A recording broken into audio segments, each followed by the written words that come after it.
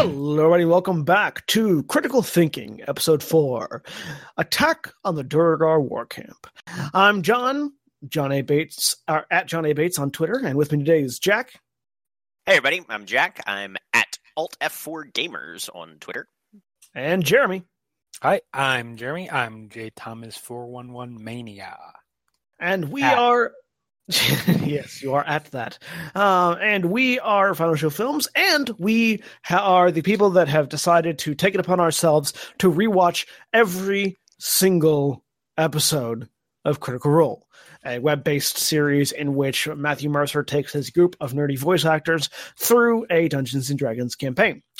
We have Matthew Mercer as the Dungeon Master, Orion Akaba as Tiberius, Laura Bailey as Vexalia, Taliesin Jaffe as Percy, Ashley Johnson as Pike, Liam O'Brien as Vaxel Dawn, Marisha Ray as Keyleth, Sam Riegel as Scanlan, and Travis Willingham as Grog. And Episode 4, again, as I said earlier, is titled Attack on the Duerugar Warcamp. So, previously, on Critical Role, the group went to Craghammer because of their friend Arcanist Alora Vysoren in order to find Lady Kima Vord, a halfling paladin of Bahamut, who was lost in the Underdark underneath Craghammer. They went to Craghammer, found out trouble was a-brewing, abominations were coming up out of the mines, and they struck a deal with the owner of the mines, Nostock Greyspine, to delve down, find the source, kill it, and also, if they're down there, find Lady Kima. They went down through the mines, had a few battles with a couple of Umber Hulks, then got into a fight with an Intellect Devourer and a Duerugar, the Intellect Devourer sucking the intellect, what little there was, out of Grog, rendering him comatose for a bit. They healed Grog, then they continued on where they found a Duerugar war camp that they attempted to draw the troops out of and combat, which they did successfully do, but and they managed to take out a good number of their forces, but the remaining forces retreated back, and they were unsuccessful at destroying the rest of them. Though they were successful at destroying the bridge between them. Actually, no, did they cut the bridge? The Duergar cut the bridge. The Duergar cut the bridge, that's right, in order to keep them from continuing on. Right. Then, after that, the party had a vote as to whether or not they were going to go investigate the chasm for some strange reason. The entirety of the party, except for 2 people, voted not to, and so the 2 people that voted to went ahead and did it anyways, where they found Clarota, a Illithid outcast, who they brought back to the party to help them continue on their journey, offering revenge for his assistance. Because all the best deals in the world were based on revenge.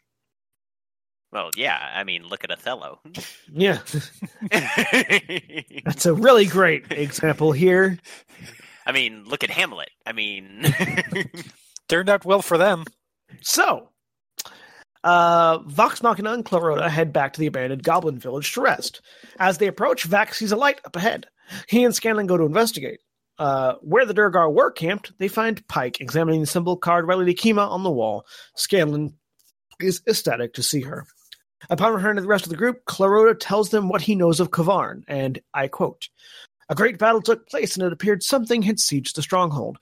Reading the surface thoughts of the dwarves I encountered in the following weeks, I found a shift in power. Whatever had taken this whole had now demanded fealty of them." The dialogue is a bit poorly written. It's stilted. Yeah, and they accepted when faced with annihilation. This entity that took the Duerugar by force they called Kavarn. I caught no sight of it, but the fear I could sense from within the dwarves was so primal, so great, that I knew to keep a distance to be safe. Not but 4 months ago, one of my estranged people was captured by these Ashskins and brought within the obsidian walls for what I assumed was interrogation. Long after, the bulk of Duerugar people marched back through the long, deep tunnels that led to my people's colony and attacked. Strangely, before much bloodshed could occur, what I only assumed was the next step in this onslaught, the fighting stopped, and the colony allowed the Ashskins to waltz directly into the temple, unharmed, unchallenged, where our elder brain resides. It wasn't until after I discovered whom this Kavarn is. They themselves infiltrated the temple and somehow discovered that whomever this Kavarn is, they themselves infiltrated the temple and somehow took the elder brain under their own control. I watched my people had their will robbed of them, and they took the will of the others that live and breathe in these tunnels. Now a terrible army is forged of both factions, and they walk under the banner of this Kavarn. So we've got a couple things going on. Sorry. Go ahead. We've got a couple things that that going on here initially that are big moments. First, we have the introduction of Pike. We have had up to this point for the first 3 episodes, we've had time to get to know the rest of the group. And this is the first chance we get to meet the gnome cleric that they've talked about a fair amount up to this point. Uh-huh. And she makes a pretty solid first impression because she's able to tell them a little bit more about the Bahamut symbol. And she does some stuff that becomes relevant a little bit later. But it was a really good first appearance and a good way for Matt to work her in early on. And I think by incorporating her knowledge of the Bahamut symbol, which has been referenced in a previous episode, without too much detail or success, it gives the audience a good look into, oh, this is the character who actually, religion is in their wheelhouse.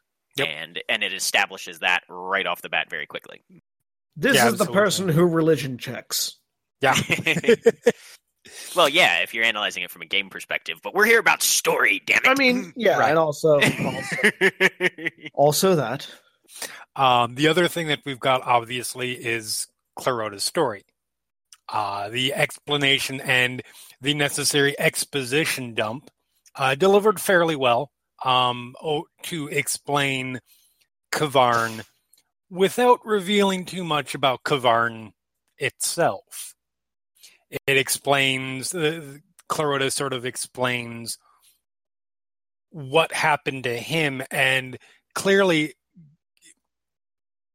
explains the threat level of K'varn, because anybody who's familiar with Illithids and Mind Flayers, and those who aren't, got a pretty good clue of it in the previous episode, knows that they're not something that you mess with.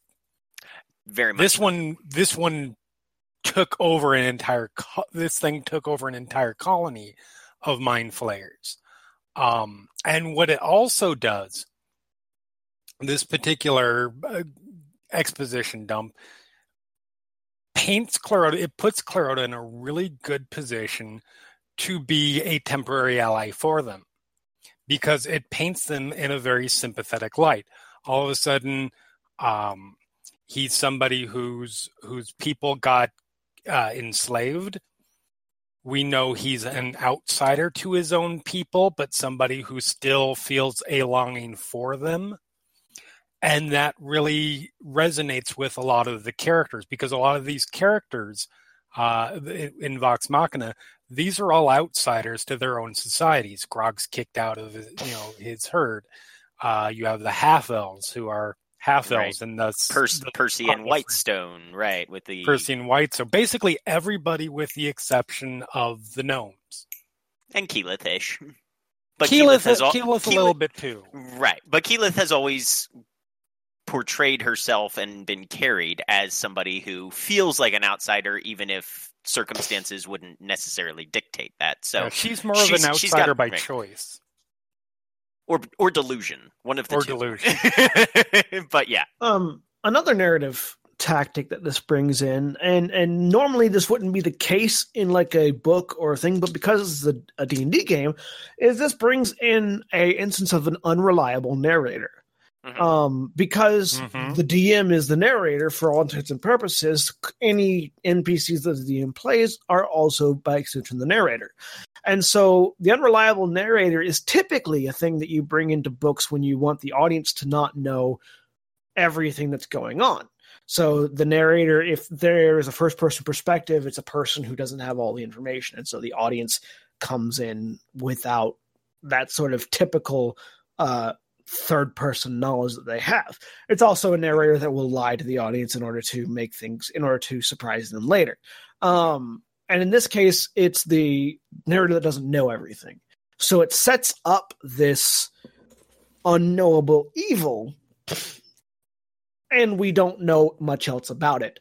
We also are not sure how truthful Clarota is being. Right, because there's a number of ways you can incorporate an unreliable narrator. You can have them, straight up trying to deceive whoever they're talking to.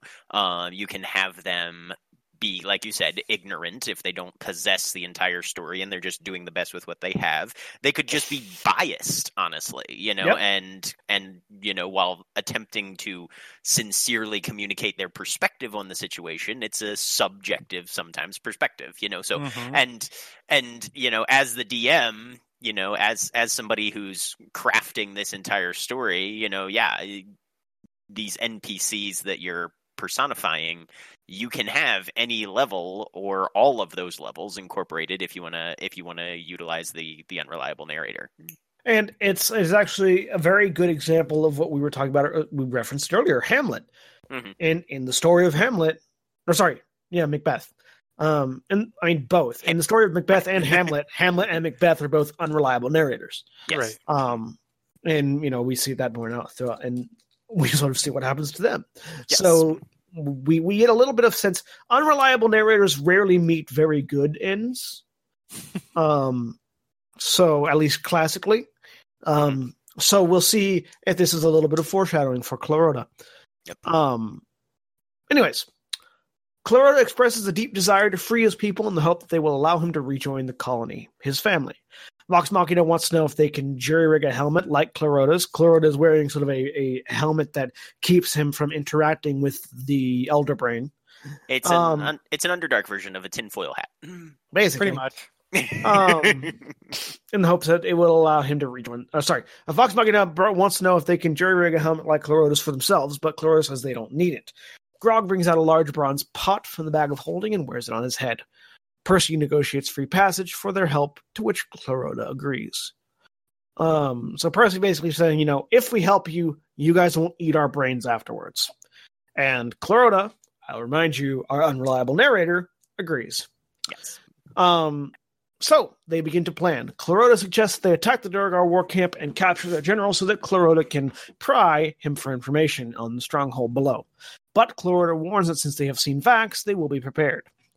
While they're strategizing on how to attack the Warcamp, Pike mentions that she has experienced a vision where she was pulled down toward the mines into the tunnels where the dwarves were working, past the goblinoid creatures and past the great underground lake, past a jagged onyx-colored fortress framed in molten rock, past a field of broken glass and bone. The group briefly considers exploring the lake to see if that yields a way around the Duerugar camp, but Clarota warns that an ancient creature in the lake is best not tampered with. Again, Pike's more vision. Go ahead. Yeah. Go ahead. Oh, no, and Pike's vision is fantastic and you'll see this a lot, especially in kind of like a pulp fantasies and fiction stuff that's set sort of in that age of adventure, the Kipling, Edgar Rice Burroughs, Robert Howard sort of era, where, the explorer finds the map with these, iconic landmarks along it, and Matt uses that sort of theme or trope, I would say fairly effectively here, giving them, at least a series of features, because as anybody who's experienced the classic Underdark kind of environment can testify, it's a maze down there, and it's supposed to be, it's this network of strange environments. It's easy to get lost, things dead end, cave in, all sorts of hazards can happen. So giving the group just like a quick thumbnail list of, hey, here's 4 landmarks to put you on your way, will definitely serve them well, and it's good foresight on his part to sort of bring the audience along and give them some thumbnails to progress through so that they don't lose track of this maze of an environment that they're going to be working their way through. Yeah, absolutely. Prophecy is one of my favorite things when done well in narrative storytelling, but it's a risky proposition. Particularly when you're looking at, for lack of a better term, modern audiences. Compare it to modern audiences, I think, are so used to, thanks to shows like Lost and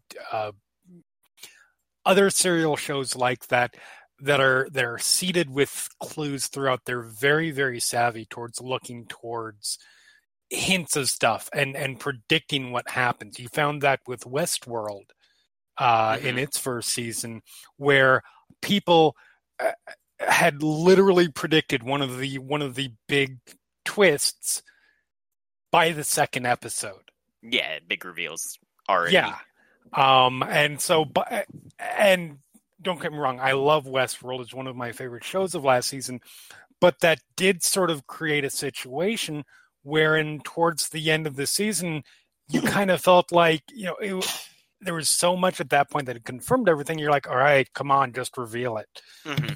So it's a real risk in that if you're too obvious with it, then your viewers or your readers are going to figure it out very quick. If you're too obscure with it, then it doesn't really have why even introduce it. I think in here it was done really well because the landmarks, like you said, are ones that they're not so obvious that you're going to say, a sea of glass. Well, clearly I know what that's going to be. But once those moments happen later on in future episodes,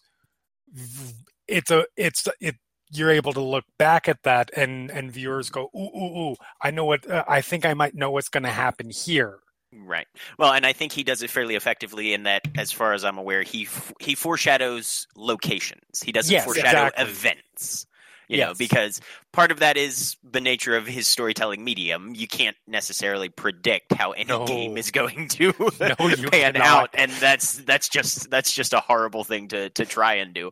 But also, it's an excellent way to sort of give your players, give your protagonists a push down the path you want them to take without them necessarily feeling like it's railroaded.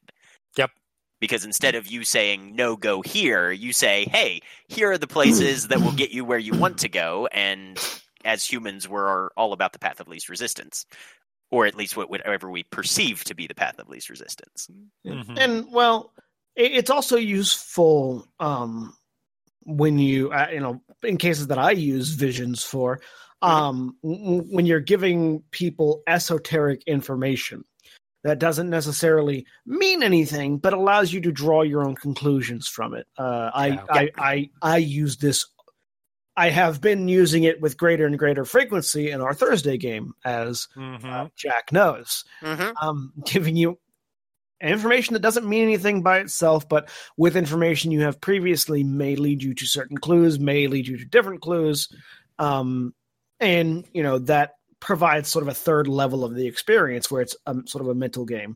This is more just, here are some places you might run into, but future uses of such visions can result in different, more interesting experiences.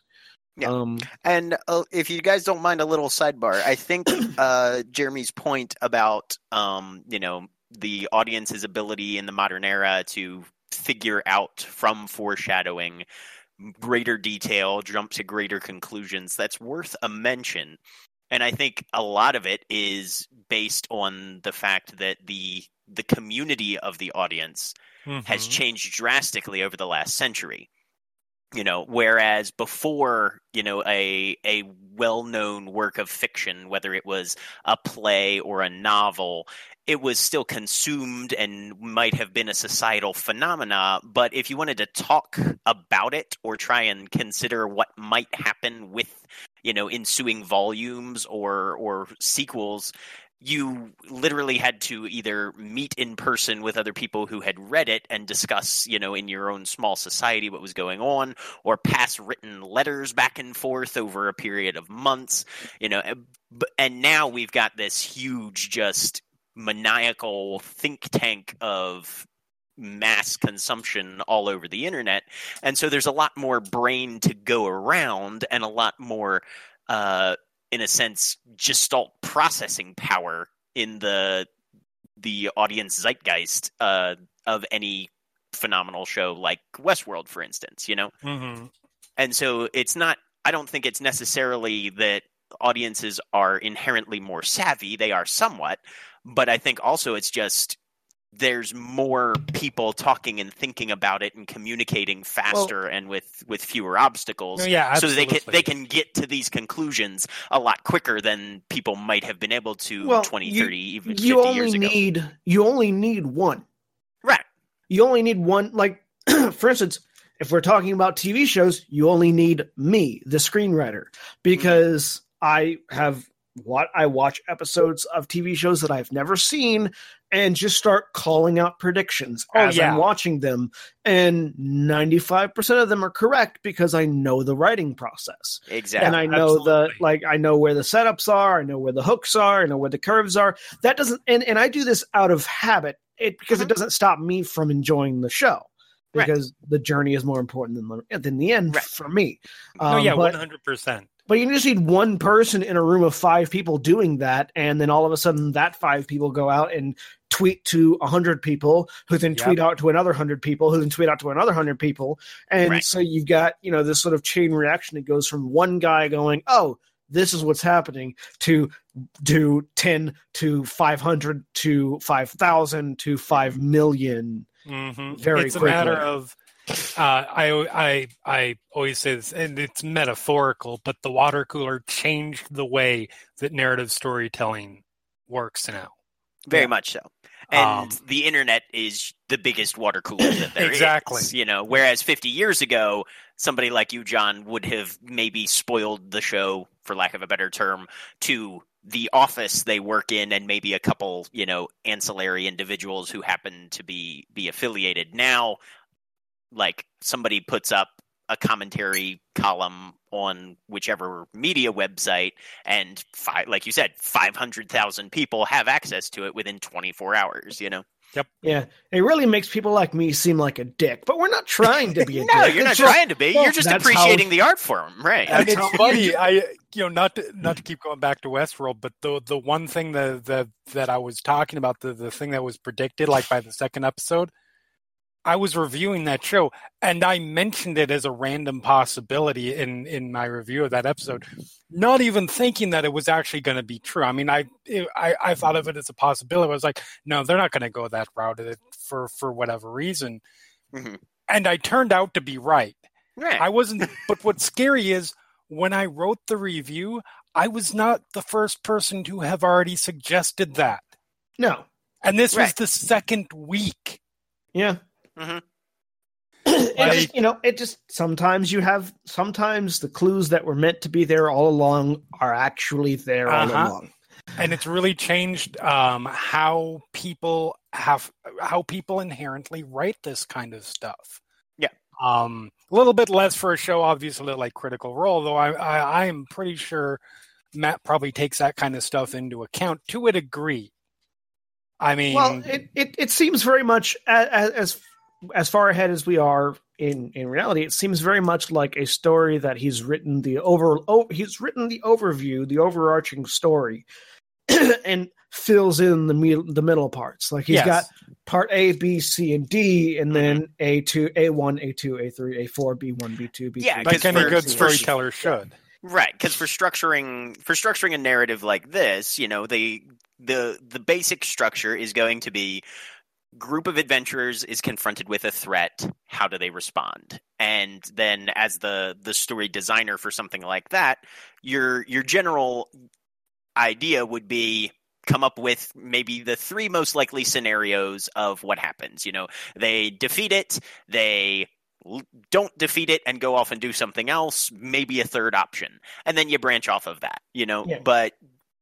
Then you have other threats that you've lined up for further along in the narrative structure, and you do the same thing with those. Yep. All right. So, I forgot where I was in the description. They were getting ready to get into the war camp. Percy suggests blinding the members in the camp, and Clarota mentions that the deep dwarves hate light. Keyleth wants to enchant the flying carpet with a light spell that blinds Duerugar as they fly over. Vax asks if he could fight blindfolded without being affected, because they're talking about the Illithid's ability to manipulate minds, typically requiring eyesight. Eye contact, yes. Eye contact, as well as the dwarves hating light. So there's sort of a twofold conversation going on here. Mm-hmm. Cloroda's not sure if being blindfolded would affect. Mostly, and this is mostly because their only experience with mind-affecting creatures has been the Umber Hulks, who do require line of sight for you, or who do require eye contact to affect you. Right. Scanlan has a ring of mind shielding, which Cloroda assures would help against psionic influence. Vax suggests that an invisible Scanlan might infiltrate the Warcamp again and blind the Illithid, but Cloroda reminds him that this would not affect the Duerugar already under its control. The party finally decide on a two-pronged plan. Vax and Scanlan will sneak in to kill the Illithid, while the rest of the party create a distraction and try to blind them with light. And by the way, I know I'm saying Illithid, and some people say it's Illithid. It's a fantasy creature. It does not matter. Whatever it's... That's why I say Mind Flayer, because those are two English words that we know the pronunciation of. Illithid. It's just an emphasis on a different syllable. Until the creator tells us, we go with what we want. Isn't Gygax dead? Yes. Is Gygax Until the alive? company that owns the name tell us. After an uncomfortable sleep filled with unsettling dreams due to Cloroda's presence, the party wakes to the ground rumbling. Scanlan asks Cloroda what it is, and he says that they're creatures, and it's best to stay still. The party holds still until the rumbling subsides. When the danger passes, Cloroda explains that some creatures can detect movement via sound. Actually, I think that's supposed to be movement in the ground, but this thing says in the sound. I think that meant in the ground. Yep. Probably in the ground or via either way. Vox Machina makes final preparations for the attack on the Duerugar Warcamp, including finding some goblin refuse to use to blind the Illithid. Goblin shit. Yes. Cloroda offers to cloud the Illithid's mind if the rest of the party protects him. Yes, they cleaned out the abandoned latrine. Yes. Keyleth turns into an eagle and picks up the gnomes. Tiberius casts Fly on Grog and hops on his back to steer, as Grog still has the pot on his head. Which, I don't know why Tiberius doesn't just cast Fly on the group, because it can target multiple people. It depends on, well, you can, depending on what level spell you cast it at. It's just it's one of those things where Fly gets it's one of the things that I actually have an issue with a lot of TV shows and narrative in games and books, where an ability is first showcased and then later showcased to have been able to solve a previous problem in a much easier way with no real explanation as to why they didn't just use it that way in the first place. But I would say this is an example of art imitating life, because all you need to do is play a game. All you need to do is DM a Dungeons and Dragons game to realize that people don't always think about all the things that they can do. No, it's true. It's true. My problem here, my problem with that isn't necessarily that direction, because you can come up with new ways to use spells or powers or realize at some point you can narratively explain, oh, I didn't realize that I could use a spell to cast, to make multiple people fly or whatever the case may be. Mm-hmm. My problem is always the tendency that when you introduce something, you make it incredibly powerful so it has an impact, and then you have to scale it down in progressive episodes. Or later on in the storyline. The opposite issue of mine. Yes, which is really the same issue. Stargate's a big one. My big example that I always use is from Buffy the Vampire Slayer, the Uber Vamps from the final season. Yes. The first Uber Vamp absolutely destroys Buffy the first time that they fight. Mm-hmm. Just absolutely tears her down. By the end, and yes, I realize there's a bunch of magical stuff that come into play and whatever, but still, the end, the newbies who literally just awakened as Slayers are killing them like they're made of tissue paper. Yes. Right. Mm-hmm. Yeah. And that plays into the one ninja is a deadly thing. 1,000 ninjas you can get through no problem, but still. Right. That's because there's a finite amount of ninja divided between on either side of the conflict. To take it to something even more modern than that, Dementors in Harry Potter. Mm-hmm. The first Dementor you see, terrifying. By the end of the series, Patronus. They're gone. Yep. And the Patronus charm as well. How hard does he have to concentrate and stress and strain before he's able to? And then, afterwards, 2 books later, everybody's got a corporeal Patronus, and nobody gives a shit. And we use them for texting. And power creep isn't just for CCGs, folks. In the movies, in Expelliarmus, starts as something you train very hard to learn. By the end of it, they're casting it without saying it. Yeah. Yep. Oh, and by the way, it can collide with a killing spell, and it's just like it's like you guys are doing all this stuff for theatrics that ignores the story you've already put up. Well, a lot of those are examples of writers writing themselves into a corner. Yeah.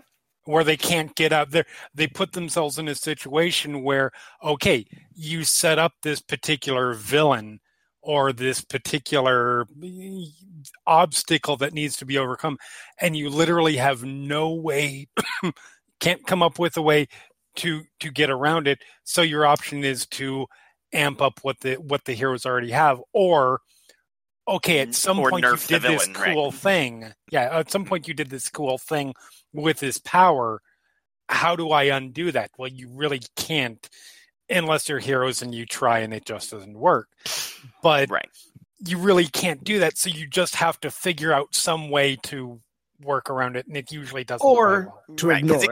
Because it can be very tempting to front load a villain, because you want the villain to be a dramatic presence who is an obvious threat, so you give them this huge suite of abilities and allies and resources and things, and then all of a sudden you're like, oh, wait, I spent so much energy making them loom so large. Are they too big for my heroes to take down? Because that is ultimately how we, as humans, structure most of our stories, is that the heroes, faced with an overwhelming threat, somehow manage to triumph. But if you make the threat too overwhelming...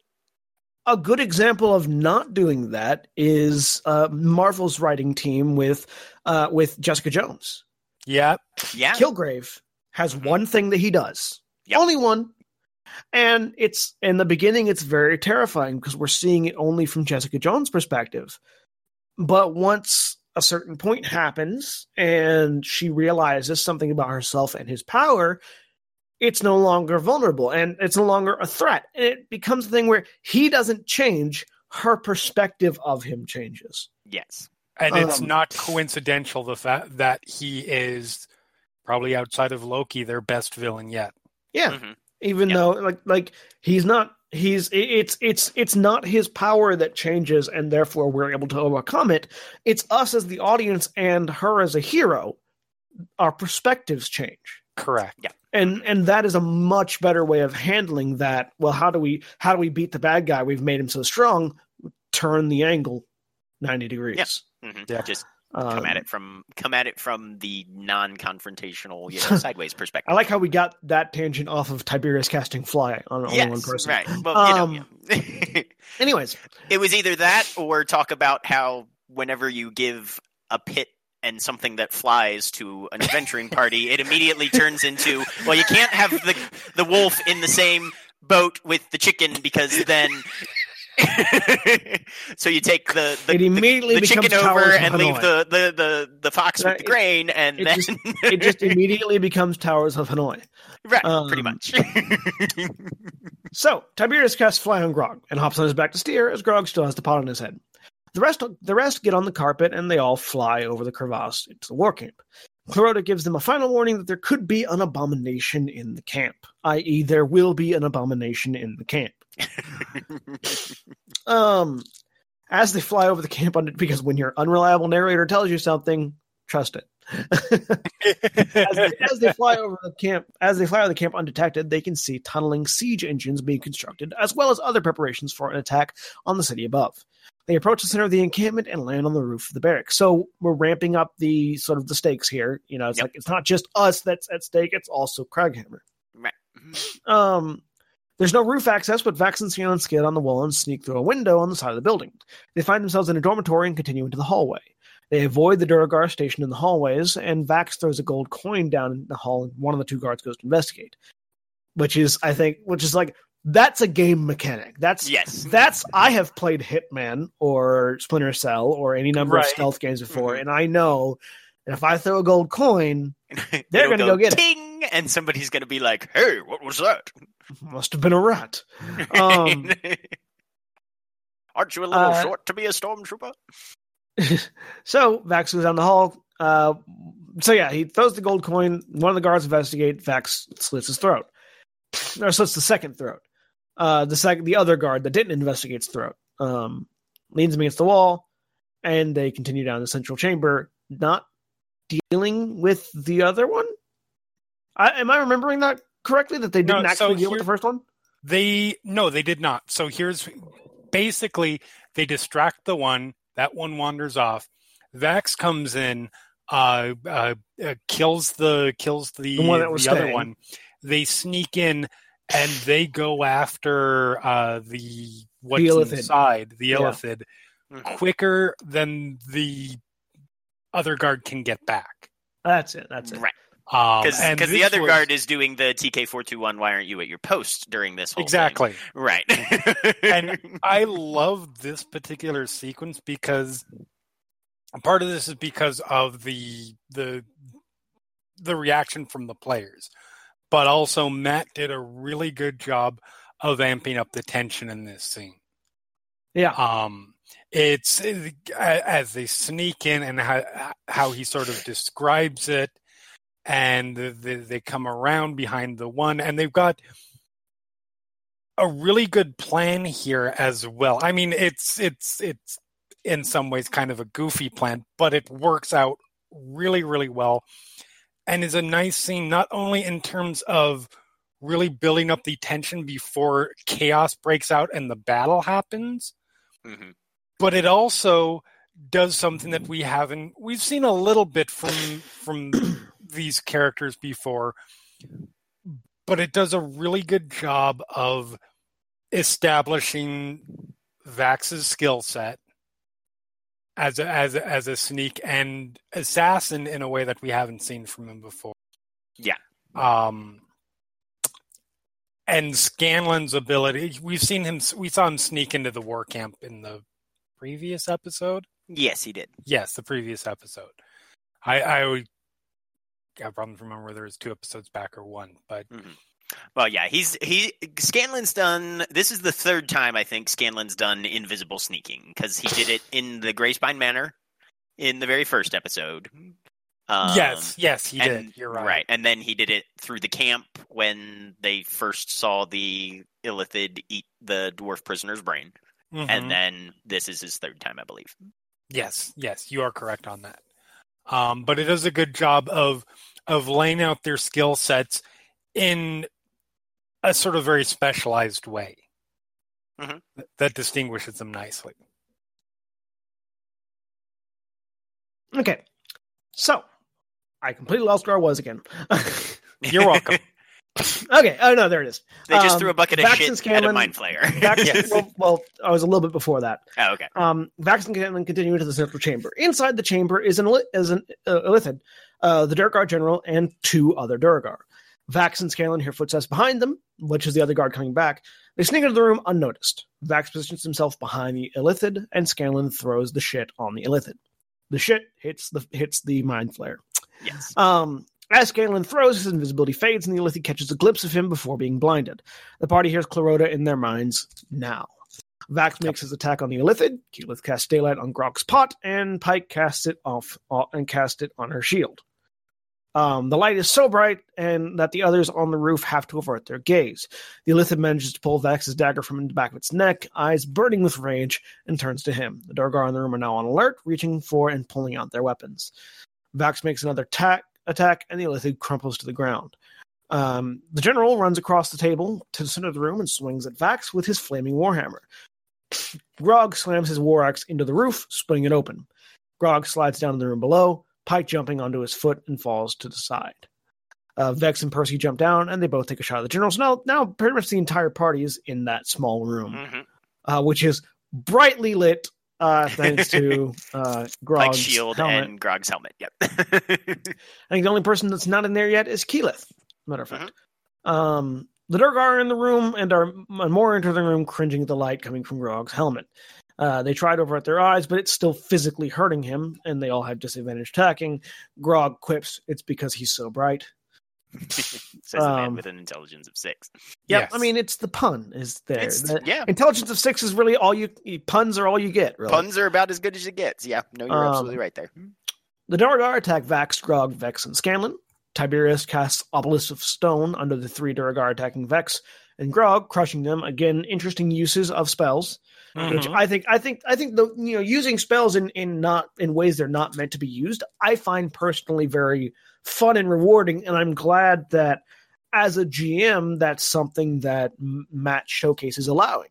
Yeah. I mean, it pisses off rules lawyers, but narratively, it's something that makes sense. If you summon a pillar underneath somebody and there's a roof before that pillar ends, they're going to slam into the roof.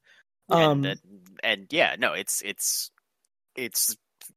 I'm always happy to see storytellers who work with the laws of physics rather than against them. Fall damage applies in more than one direction, is all I'm saying. And it's important. It's important from a narrative perspective because, let's be honest, there's only so many times you can describe or portray somebody casting a fireball or somebody doing magic missiles or burning hands before it starts to get boring. Yeah. There's an important need when you're telling this story to provide that sort of wow factor and keep your audience interested, particularly in the fights where combat can very easily, I know for me personally, with literary fiction, combat can easily be where I turn out or start to tune out because either it's poorly described or it's too mechanical. Same thing. Same thing really applies towards live action storytelling or animated depictions. In that, if you are not portraying your action in a coherent way, Michael Bay, or or in an interesting way, explosion. Explosions. Sorry, I was just Michael Baying you. Explosion, low angle shots for everything. That kind of stuff is only interesting the first time. You really start to lose your audience if you keep doing that. And if you can come up with new ways to use these spells that obviously work within the world, then it's a way to keep your audience invested, even in, particularly since they're doing a D&D game, a dice rolling experience. Yeah. Okay. So after that, Scanlan dominates the general and makes him make the rest of them stand down. So they finish the fight. Keyleth uses Grasping Vine to bind the general's hands. Again, not the way the spell works, but it's logical that could be a thing that happens.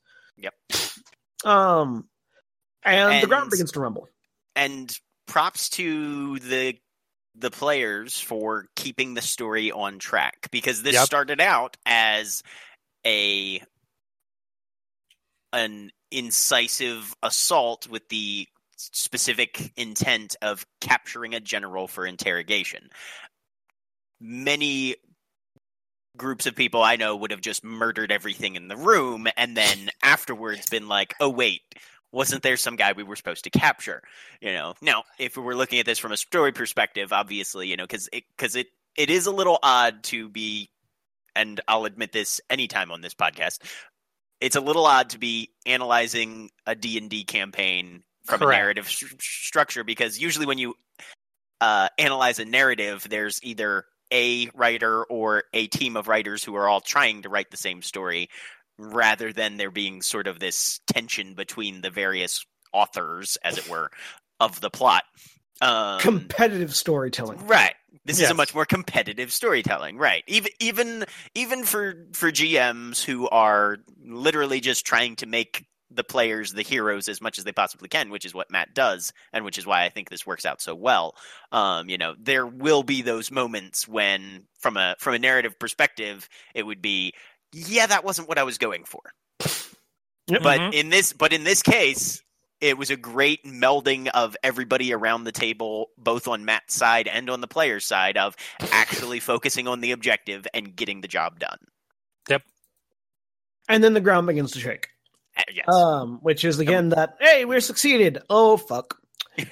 But wait, there's more. The rumbling gets louder, and the Duerugar look around nervously. The stone floor below splits open near Percy, though he manages to dodge out of the way, and a large, armored, four-legged creature comes burrowing out of the ground and takes a bite out of him. A boulette, as we know. Pike casts a guiding bolt on it, blasting inside of its face. Clearwater tries to attack, but fails. Vax turns on his boost of hates and tries stabbing at the thing's underbelly.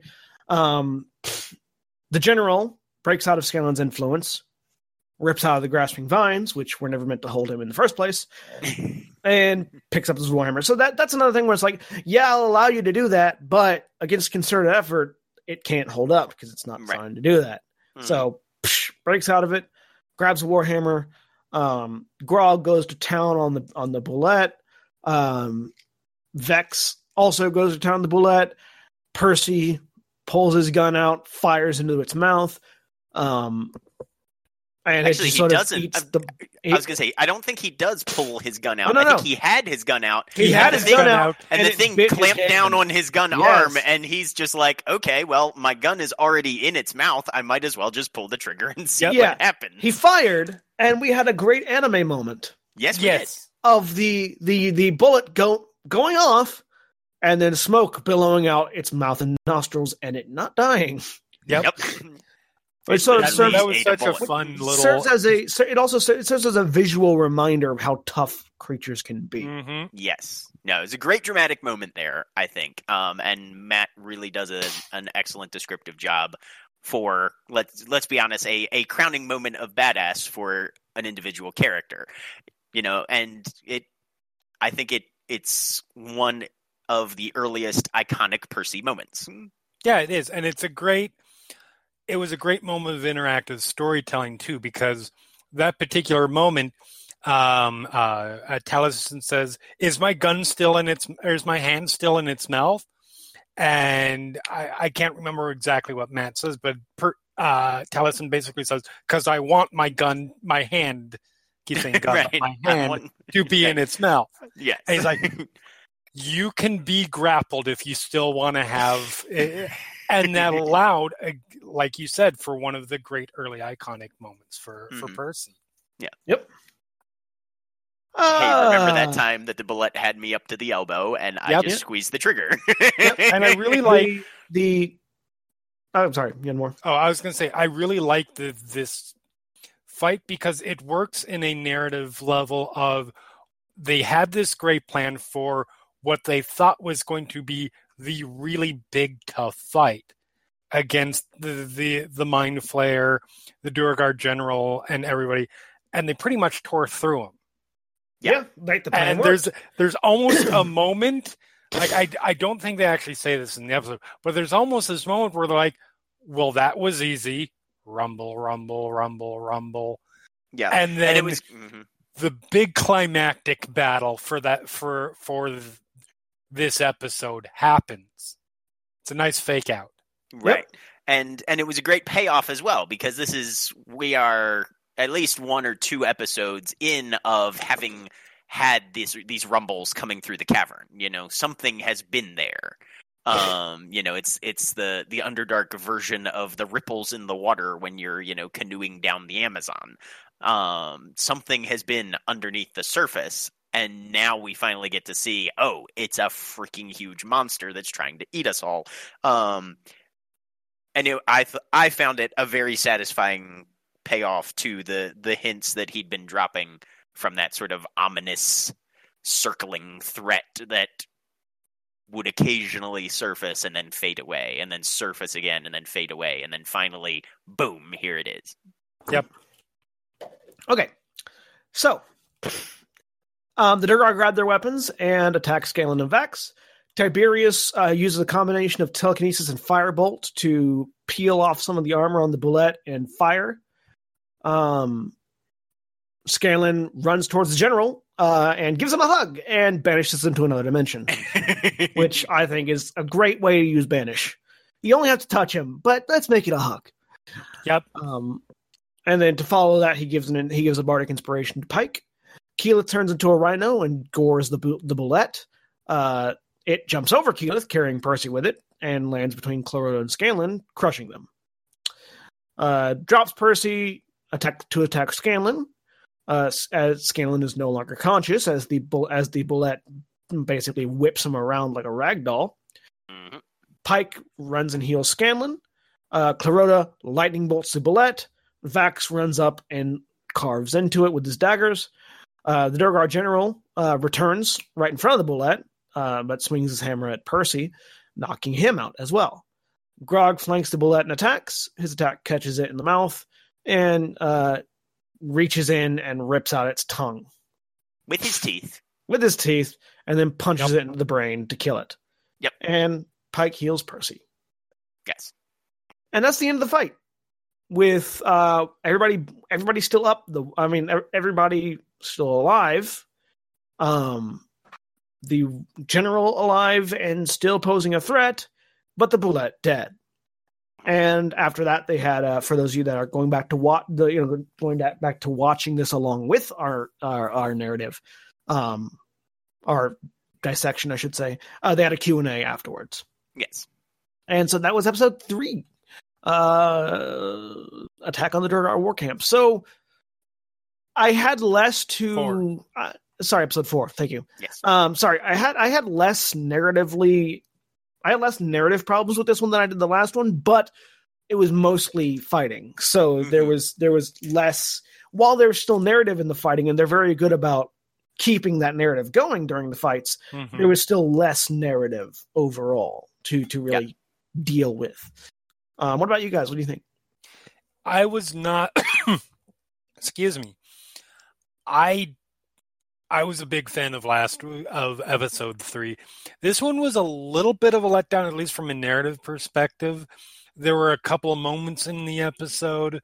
I wouldn't say letdown. It was less intriguing. I still very much enjoyed the episode because the fights were great. The bucket of shit thing was awesome. Mm-hmm. It was just less of a draw from a storyline perspective, because there are a lot of moments, and this isn't necessarily a criticism of the show. This is a criticism of the way we are examining the show as a storytelling aspect. There's a lot of planning done in this episode. And planning generally brings the storyline to a halt with a little bit of exception. It still allows for some character development, but there's a whole 15-minute, maybe longer sequence where they talk about going down and investigating the water and all that leads nowhere. And if you were telling this in a TV show or a film or book or comic book or the like, that's a sequence that would get cut out in editing because it goes absolutely nowhere. And it's a dead-end plot line. Yeah, exactly. It's fun because with this show, it's not exactly any of those. So the players are going to do that kind of stuff. Mm-hmm. But it still is a little bit less of a draw from the aspect that we're approaching the show for this. And like I was saying, we were joking about, getting people across a pit is, it takes a huge amount of time from a storytelling perspective. There, you would probably wrap that up in about a paragraph, whereas here, because resources and spell slots and that sort of thing are a necessary aspect of how the game is balanced and works on a mechanical level, a DM has to say, okay, step by step, tell me how you're getting over this geospatial obstacle that I put in your place. Because especially when there's going to be a fight immediately following. So that makes sense from a game perspective, but from a narrative perspective, that giving a lot of time and detail to that sort of thing just wouldn't make sense from a writer's standpoint. The other thing that I was looking at as far as this episode goes was, I think you're absolutely right, Jeremy. There were moments in this episode that were fantastic, but unlike previously, it didn't feel like it was nonstop. Scanlan and Vax sneaking in, flinging a bucket of shit at a mind flayer was great. Percy getting his arm caught and shooting inside the enemy at point blank range was fantastic.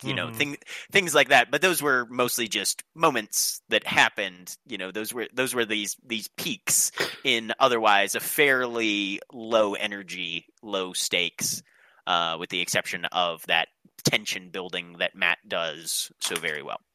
Well, and some of the earlier stuff with Pike coming in and the Kavarn stuff, that stuff was good. That stuff was good too. That's where the narrative stuff comes into play.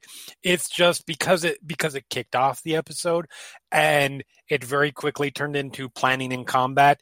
It's very understandably overshadowed. Right. And as far as you were saying with planning and that sort of thing, you can make a planning sequence and interesting and entertaining from a narrative perspective. Yes. Especially like heist movies and those sort of things usually do it very well, but they frequently use that technique where, they're all gathered around the blueprint or whatever, and as they're describing what you're going to do, the camera will cut to them actually doing it. So it's this an ideal intersection version of them doing it. Yeah. Right. Or an idealized version of them doing it, right.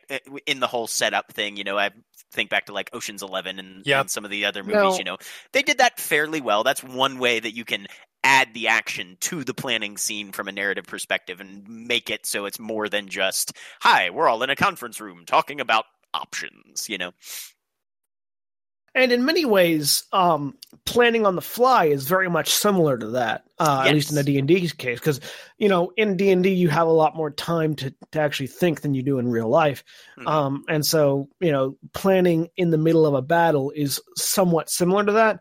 Though I do have to say, the best series of movies to ever make use of talking about events showing events as you're talking about them, when it's not actually happening in real time, is the Boondock Saints. Oh, yeah. Does that the best. And if you haven't seen the Boondock Saints, go see it. It's worth it just for Willem Dafoe. Oh, it's absolutely worth it for so many other reasons, everything. But yes. Many other reasons, but if you only need one reason, she gets your fucking rope. Yeah. So, yeah. Boondock Saints is an excellent way of narrating action while action's happening and cutting it back and forth between the event and the description of the event. There's some it has to be good because they do it all the time. Yes, but they do it so much. There's this aspect of if you keep doing it, sometimes that makes it better. And Boondock Saints is one of the best. I think you're right. One of the best examples of that. Oh yeah. So, that was episode 4. We have been Critical Thinking, and we have also been Final Show Films. We produce a wide variety of content every day of the week. You can check us out on our website at finalshowfilms.com. You can also check us out on our Patreon page at patreon.com/fsfilms. You can support us at either location. If you want to do a monthly payment, you can do a monthly donation. You can do so on the Patreon page. And thank you to our $25 supporters, Chris Comfort and Anti-Tonic. You can also do a one-time donation on our website via our PayPal Donate Now button. We appreciate all of our donors, and we appreciate all of you listening. And we also appreciate 411mania.com. Jeremy, give us a spiel. 411mania.com. We are a pop culture website covering news, opinions from movies, television, music, video games, MMA, professional wrestling, and now Dungeons and Dragons actual plays, and all sorts of other role-playing game stuff, thanks to Final Show Films. Yep. Check us out. We appreciate them for letting us put our crap up there, and we appreciate you for listening. So, that being said, thank you all very much for listening, and we'll see you all next time. Say goodbye, everybody. Goodbye. Later. Goodbye.